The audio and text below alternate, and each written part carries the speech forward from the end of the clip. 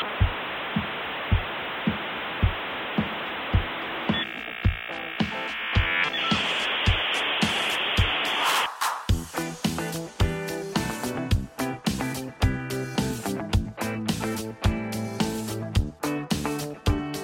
to the Internet History Podcast. I'm your host, Brian McCullough. Brad Silverberg is someone that I've wanted to interview since the very first day that we started this project.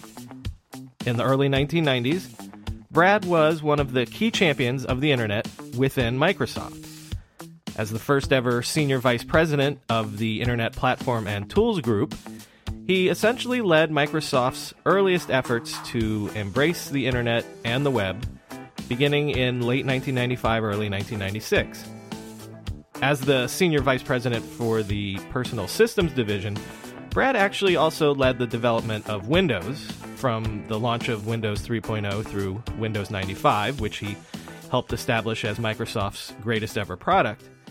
And today he's a venture capitalist with both Fuel Capital and Ignition Partners.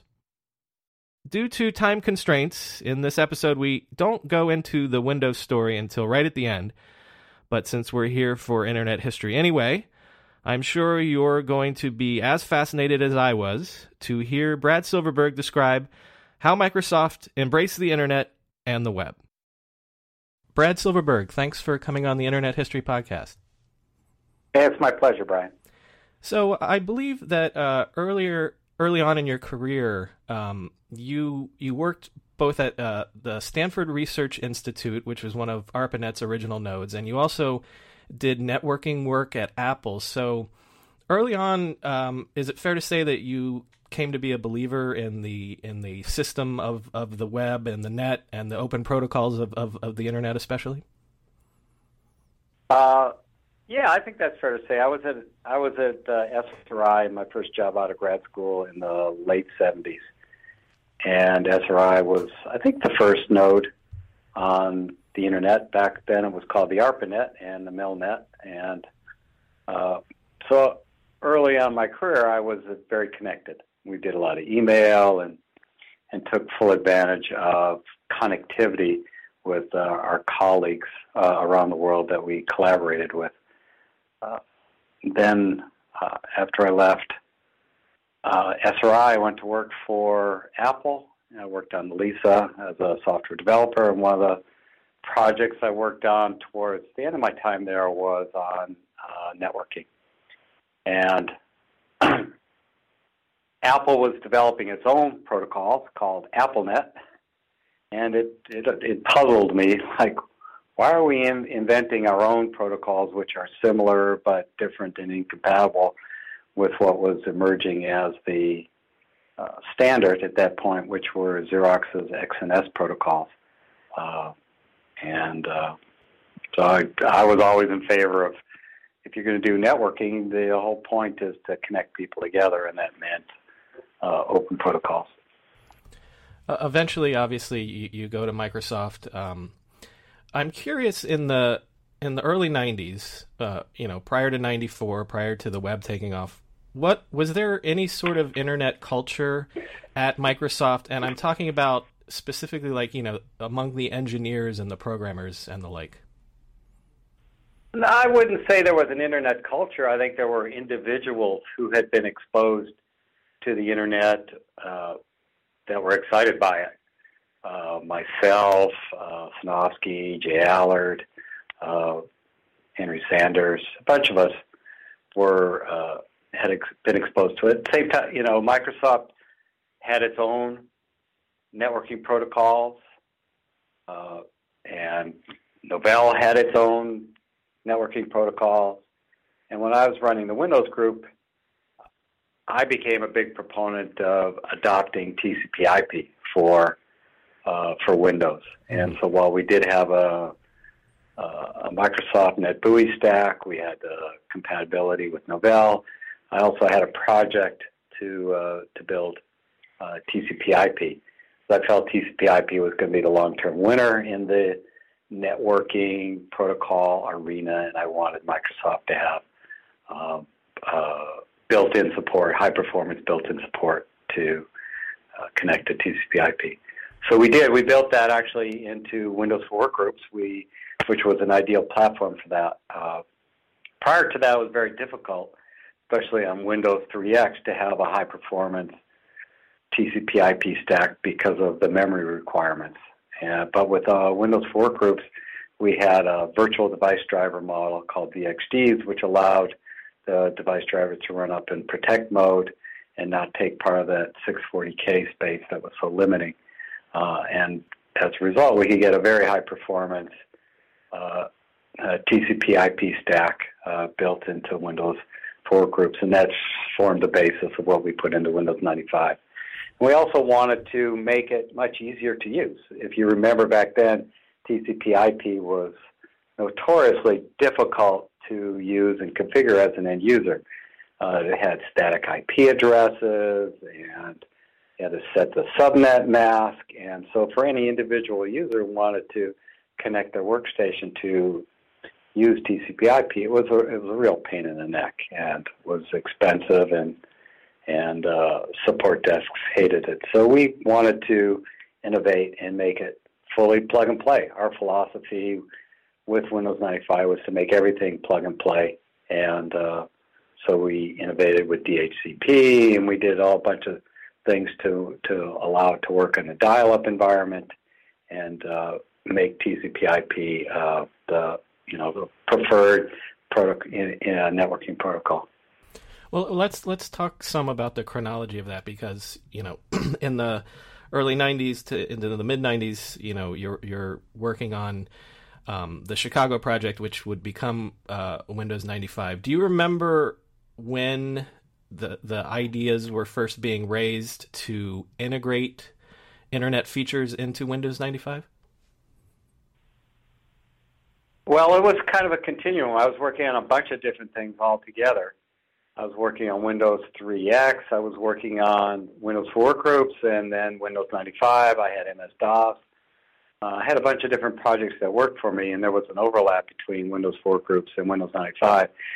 And so I did view it as a continuum. The first step really was to the TCP/IP stuff that I mentioned, to get that into Windows for Workgroups. Right. And the underlying kernel for Windows for Workgroups 3.1.1 was the kernel that we were going to use for Chicago. It had the VXD driver model.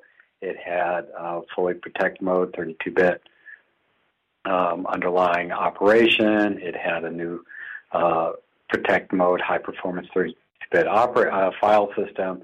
So that was kind of laying the basis for what became Chicago and Windows 95. And that was in probably 92. I think Windows for Workgroups 3.1.1 shipped in 1992, maybe 1993. So we were thinking about internetworking and TCP/IP as your local networking protocol at that point.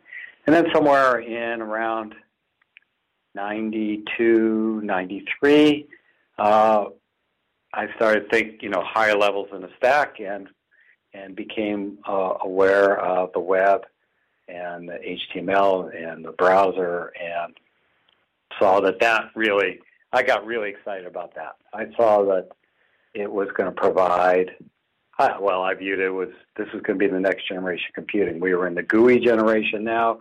We were still PC/GUI generation.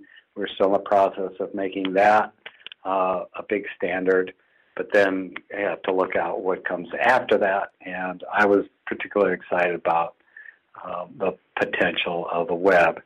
And so sometime into 93, maybe early 94, I had a project going on internally to build a web browser.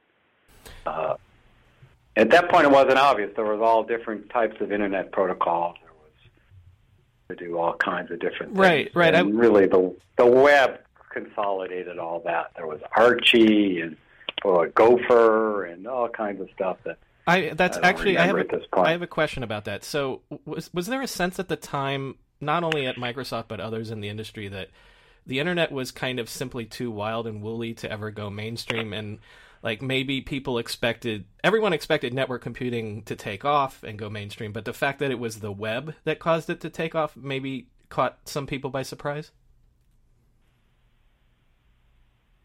You had to have the underlying capability first. Having TCP/IP built into the operating system in a high-performance way was a necessary enabling factor to allow the web to take off.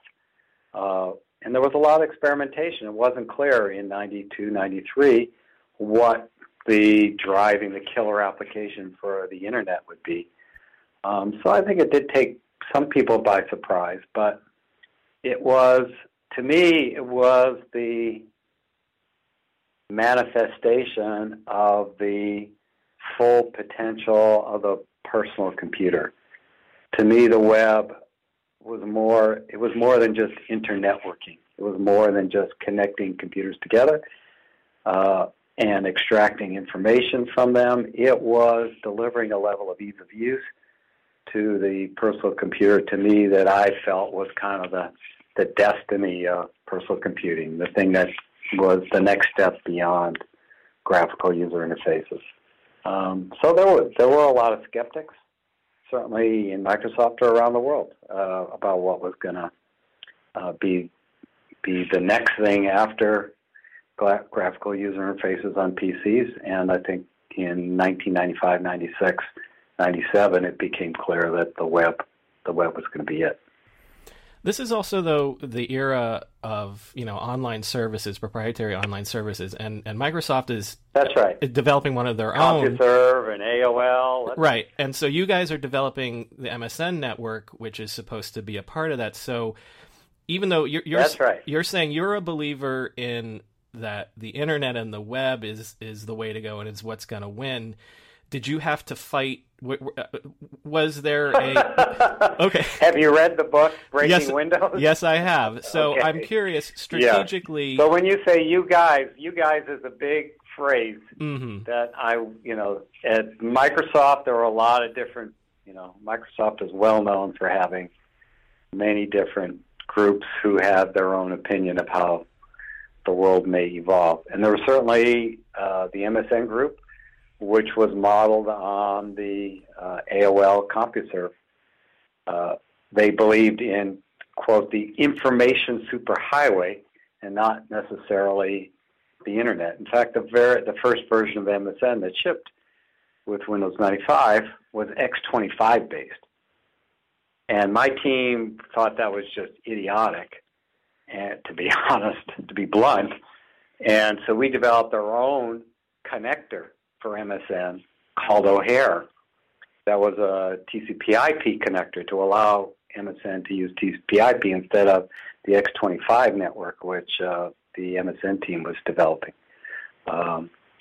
There's no doubt that there was a very vigorous debate inside Microsoft about the Internet/information superhighway, online services, where the Internet is it an opportunity, is it a threat, and all that stuff. And there's no doubt that there was a very vigorous debate between the Windows group or my group, and I was probably the leading proponent of the Internet inside Microsoft at that time, and the MSN team. We didn't see the world the same way. And how it would evolve. And in fact, Bill's book, The Road Ahead, which was published in 1995, I think October 1995,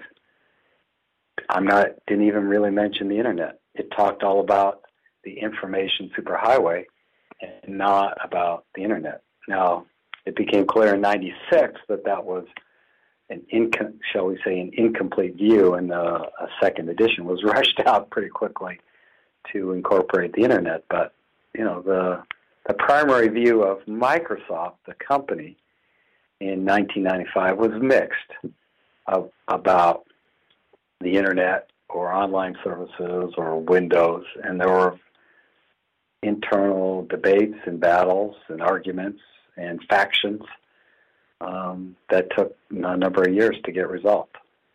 I'm curious about that internally, because again, especially, the end of 94, all of 95, this is the biggest project that Microsoft has ever had, getting Windows 95 out the door.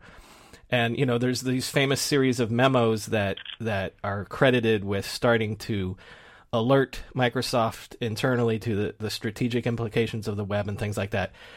What was it like on the ground as you're focusing on getting Windows 95 out the door, but then it's almost like the landscape is changing at the exact same time? Like, how difficult was that to turn that ship around, and what did that feel like to have that change happening at that time? Well, I had multiple projects going on simultaneously. So while I was developing Windows 95, I also had internet projects that were in full swing underway.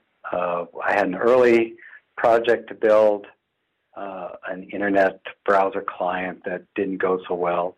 I was unhappy with the progress, and this was in early 94, mid-94. I was unhappy with the progress, so I changed the leadership of that group, and then I became much happier with the progress. We were making good progress. We were actually looking to buy the BookLink browser to accelerate our efforts, and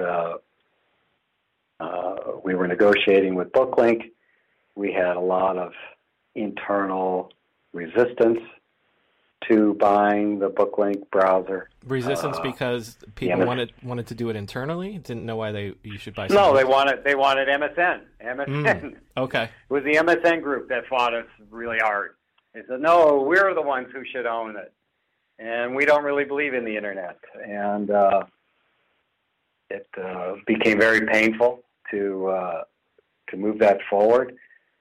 They managed to convince Bill, slow down the entire process of who would have the responsibility for negotiating the final deal with BookLink to buy it. Meanwhile, AOL bought it out from under us, and they paid $25 million, and they bought the BookLink. So we went back to the drawing board. Was that eye-opening for? I think that was in the '94. Yeah, but was that eye-opening for people? Yeah, Microsoft? Go ahead. Well, again, you say people at Microsoft. I can't speak for the people at Microsoft. Okay, did that bring people over to your point of view? For the MSN group, they thought it was victory. And for my group, I thought it frustrated the heck out of me. Sure. Because I'm trying to ship Windows 95 as quickly as I can, but I also see this internet thing starting to gather momentum, and I wanted Microsoft to take a leadership position on the internet. I saw the internet as really the next platform, next platform transition in computing. And I wanted Microsoft to get out in front of it and take a leadership position and do something really cool and innovate. And having the BookLink, getting caught up in a lot of internal politics and not being able to move quickly ahead was really frustrating. You guys, and so we ended up. You guys end up with Spyglass. Buying. But I was curious. So we ended up buying Spyglass. Before Spyglass, though, what about Netscape? Like, wouldn't that be a consideration to purchase them or to license from them at that point? We had some conversations with Netscape, and they wanted onerous terms. They wanted like a royalty on Windows or something. Like, Microsoft doesn't pay royalties. Like, we're not paying a royalty. It's, we'll just purchase Spyglass. I mean, it's all based on the same code anyway. Right, the original Mosaic code. The NCSA code, Mosaic code. So we ended up, we did have some conversations with Netscape, and then those got all mixed up too because my group was having some conversations. I had conversations with Jim Clark, but then some of the MSN guys, they also got involved. Another guy, whose name I won't mention, but he got put in charge of negotiating with Netscape and made a bunch of really stupid statements that didn't reflect my group, my internet group's viewpoint, or even really spoke for Microsoft, but were rather sensational, chest-thumping things that became part of the antitrust trial. Well, very embarrassing. just stupid stuff that was said that really hurt the company, and didn't end with just some guy walking out trying to be a big shot, and it really came back to hurt because it especially didn't even reflect my group, which had at that point had the internet responsibility. So we bought Spyglass not thinking that we were going to build anything long term on them. We needed to get something into market quickly as a placeholder until we could get our own internally developed product that we out there. So we shipped IE1 based on Spyglass. We shipped IE2 based on Spyglass. But at the same time, we had our own internal effort that was a complete rethinking of the browser architecture that resulted in IE3 that changed the rules of the game. Right. And it was an unbelievably great product. It was the best.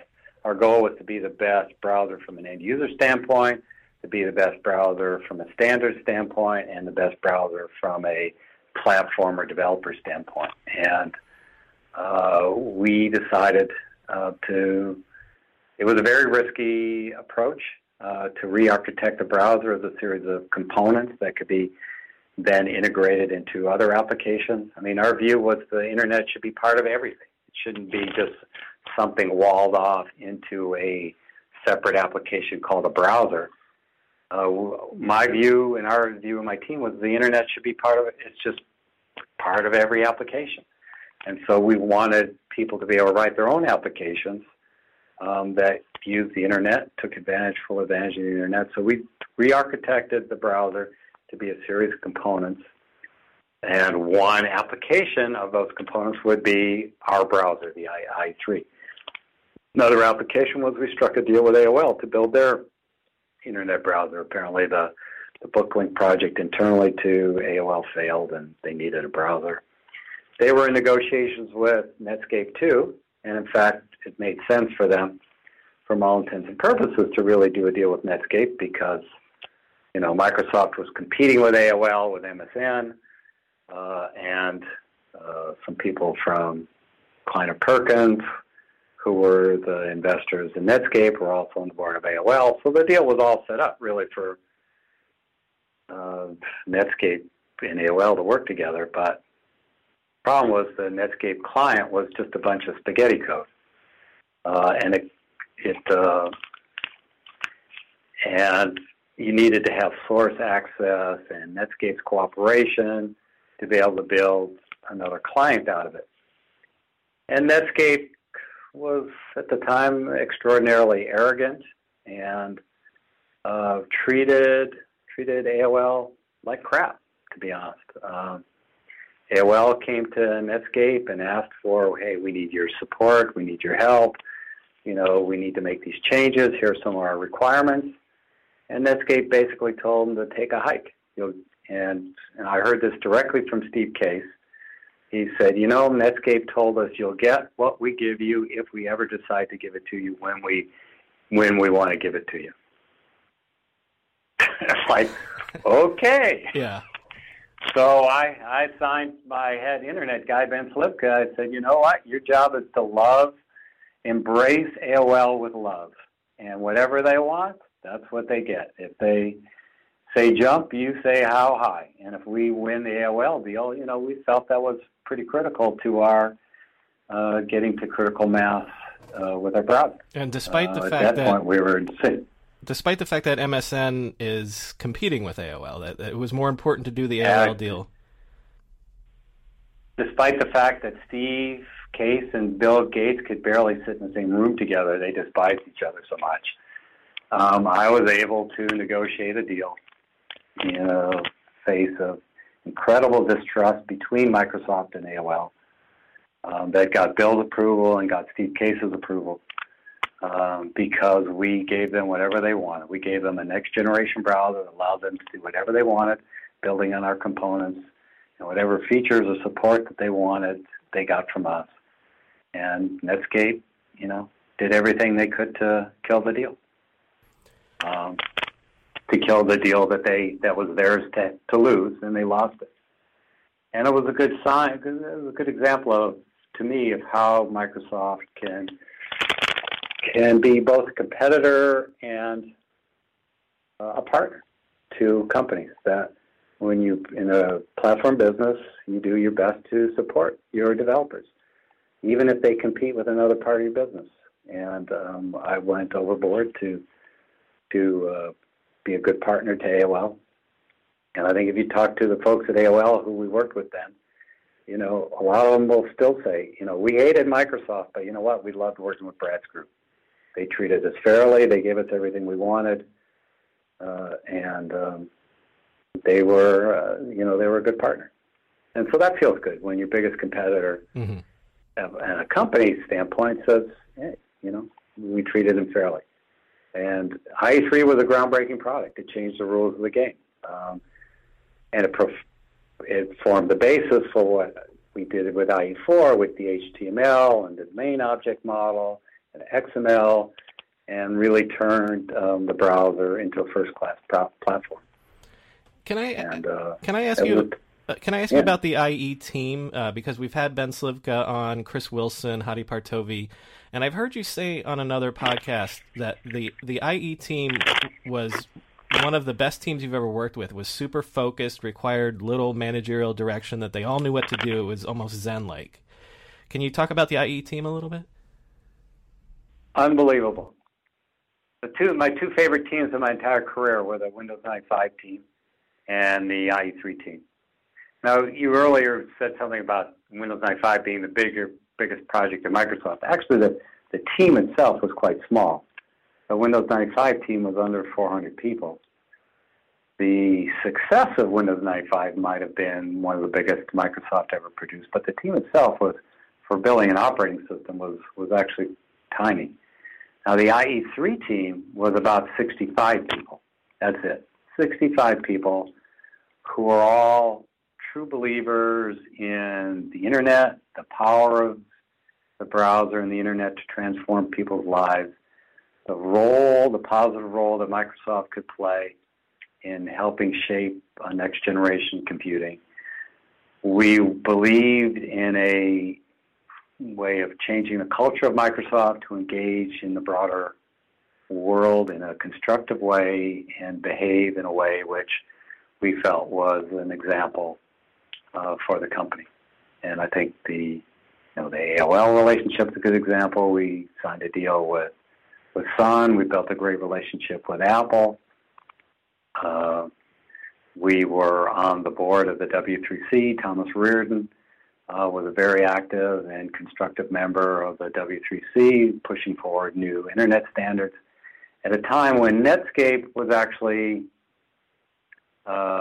acting in a very proprietary, unilateral way, thinking that they could dictate new Internet standards, and they were pulling away from constructive engagement with the community, while Microsoft was embracing it. And in fact, I recall Steve Jobs at our March 1996 PDC, where we introduced IE3. We had Steve Case announcing an AOL deal. We announced a licensing deal with Sun for Java. And we also had Steve Jobs on stage at the IE3 PDC saying how blown away he was about working with Microsoft, how much he enjoyed it, how the Mac IE client was incredible. And he said, what really surprised him was working with Microsoft was what he had expected working with Netscape to be like, and working with Netscape was what he had expected working with Microsoft to be like. He said, I just love working with you guys, and I hope to have a long relationship with you. And that felt great. Yeah. We were pushing the state of the art forward. We were innovating with the Internet. We were engaging with the broader community. We were changing the culture of the company. It was a brilliant, brilliant team with Hadi and Thomas Reardon and Beth Slivka and Chris Jones and John Cordell, and it's only 65 people, but we felt we had the mission of our lives with stakes that high. And we took huge risks architecturally. It wasn't clear that the IE3 architecture actually could be built in a performant way, in a robust way, and but we felt we had to change the rules of the game. We had to, but it came from our view that the internet really needed to be part of everything. Why should the internet be locked up into a browser frame? Every application should be able to do HTTP, HTML, use whatever parts of the stack that it wanted to build those capabilities into its own application. A couple more questions.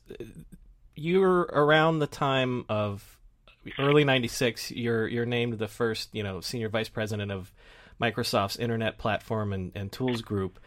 So you're given the charge of leading all of these initiatives. What were your marching orders, and what was it that you wanted to achieve? What direction did you want to go in? That's a good question, and it relates a little bit to the earlier conversation. I was really eager to ship Windows 95 so that I could turn 100% of my attention to the internet, because I had both projects going on internally. There were a number of internal other advocates for the internet, like Jay Allard, who wrote a influential memo, Steve Sinofsky, who was Bill's technical assistant, and wrote an influential memo based on his experiences when he went back to Cornell, which was his alma mater. Right. And talking about, hey, this internet thing is real, and we need to embrace it. So I was super excited to ship Windows 95 and then be able to focus full-time on the internet stuff. And viewing the internet as the next generation platform. So it wasn't so much, and this, you asked about like Bill's tidal wave memo, which came out in December. Mm-hmm. I think it was December of 95. To those of us on the IE team and many of those who were, drinking the internet Kool-Aid for a couple of years, it kind of felt like, it's great that Bill is now finally lending support to the internet, but at the same time, it felt like he was the last executive in the company to come around.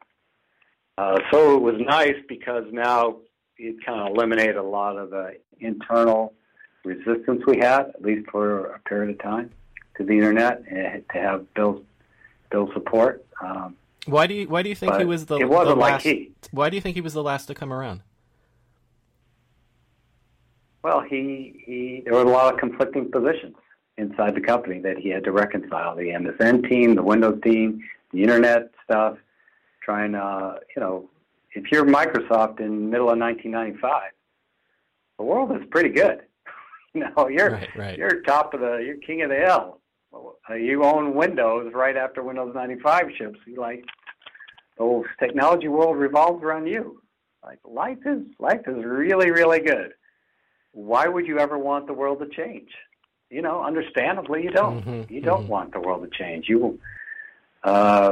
And you have to ascertain, are there forces external to Microsoft that are even stronger than the strongest company in the world in the technology business? And there were a lot of people who argued, hey, we can, and that was reflected in, Bill's first book. It didn't really talk about the internet. It talked about the information superhighway that Microsoft could be the owner of. And so it took a while for Bill to really get to that position. And I was grateful that he was. It cleared a lot of interference to allow us to go faster, not have to spend as much time in internal debates about things we wanted to do to support the internet. But the debates continued. The Windows group viewed the internet more as a threat than an opportunity, and we viewed it as more of an opportunity, as well as a threat, certainly, but a thread that presented an opportunity for us to take a leadership position and help shape the next generation. And so that's with that belief in mind of being able to shape that next generation platform of what we formed the Internet Platform and Tools Division for. It's hard to say what the charter was because I basically, took the initiative to build it, and with the philosophy of better to ask for forgiveness than to ask for permission sometimes. And kind of charged ahead, even though the charter wasn't completely agreed upon or clear or 100% supported by people throughout the organization. And I figured, well, I'd rather just get out in front as fast as I could and help shape things and, deal with whatever fallout might come. But as it turned out, the debates continued internally, and the Windows team ultimately got the momentum and got the upper hand and had the Internet Platform Tools Division killed. And Microsoft then basically went into hibernation as far as the Internet was concerned for a number of years, and paid the price. They were the Windows first company, not the Internet first company. My view was that you could do both. You could be Internet first and Windows first, and ultimately that's not what how the company viewed it, and disbanded the IPTD. And as a result, many of us who were working on the Internet in those years ended up leaving the company. Mm-hmm. Out of frustration that the direction that you thought was right was not the direction they wanted to go in. Yeah, ultimately that's the case. Yeah. We believed that the Internet was the future, and we wanted to orient the company around building the next Internet platform, including Windows. But ultimately, that was not the direction the company wanted to choose. It chose an Internet Windows first direction, disbanded IPTD, took the Internet Explorer from my group and incorporated it into the Windows group. And that's basically when IE died. Right. That's Ben Slivka spoke at length about that. Is that just a classic sort of almost cliche Clayton Christensen thing of them wanting to protect this platform that had won so completely? Absolutely, yeah. They wanted to protect the Windows franchise. I mean, it's all understandable. Like I said, if you're Microsoft, why do you really want the world to change? Hey, life is good. Stock's at an all-time high and going up and up and up. Well, life is good.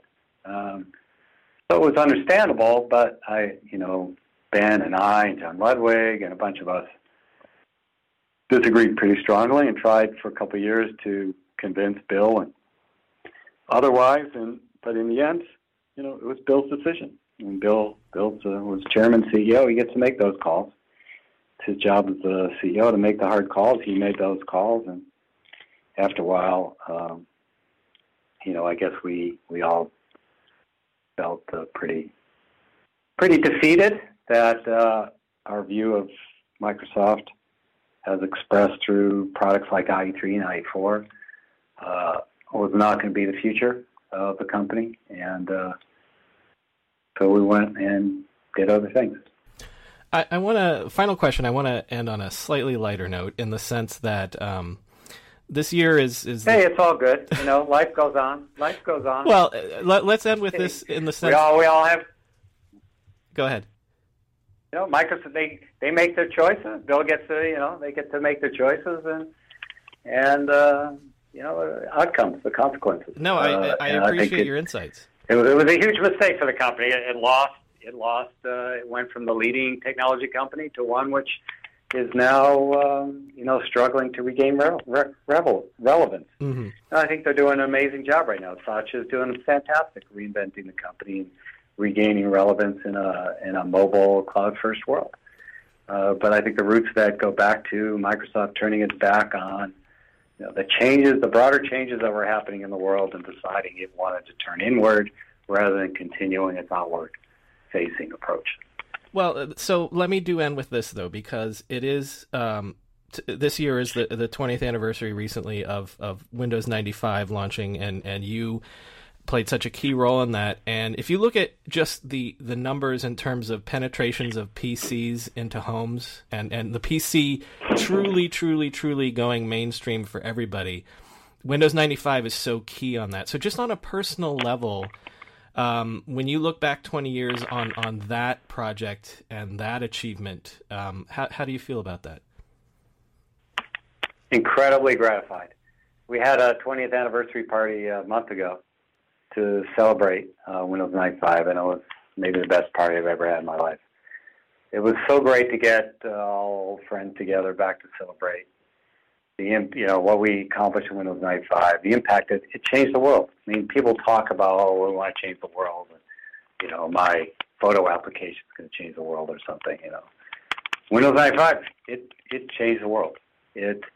Our goal, our vision, was very similar to our internet vision, which was we wanted to democratize computing. We were so in love with the joy of personal computing and so intoxicated by the vision of personal computing that we wanted to make it available to everybody around the world, of all shapes, colors, sizes, incomes, educational backgrounds. We wanted to democratize computing, open it up to grandmas, to poor kids in India and China, to allow everybody to connect, communicate, create, be more productive.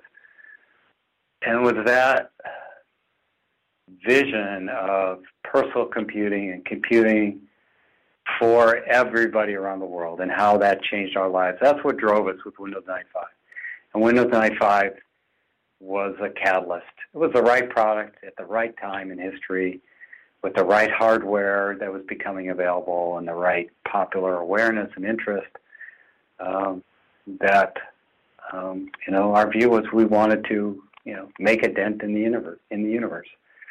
And to look back and see the role that the team had, it was a small team, to see personal computers, the role that they play in society, to see, like I said, little kids in India or kids in China or kids in Africa have a chance in a globalized society, get a level of education that they wouldn't have, to be out global marketplaces for shopping, for communications and Skype, or all these ways that the world is a friendlier, smaller place that levels the playing field, that gives a kid who lives somewhere in the middle of nowhere in China or India or Bangladesh access to an education that he never would have had before possible. Very humbling thing. It's to feel that we had a big part of that is something that we'll be proud of for the rest of our lives and tell our grandkids about, and know that the internet vision we had was really just a continuation, an extension of that vision. Well, Brad Silverberg, thank you for coming on the podcast and remembering both of those stories, not only the Windows 95 story, but bringing Microsoft online. Thank you so much. My pleasure. If this is the first time you're listening to this podcast, please subscribe to us on your podcast app of choice. There's plenty more great internet history where that came from. And if you're a longtime listener, then you know what to do to help us out. Rate and review us on iTunes. Because iTunes gives credit to reviews and ratings, and the more great reviews we get, the more people will discover us. As always, there's more info on our website, www.internethistorypodcast.com. The show's Twitter handle is @NetHistoryPod, and my personal Twitter is @BrianMCC. Thanks for listening.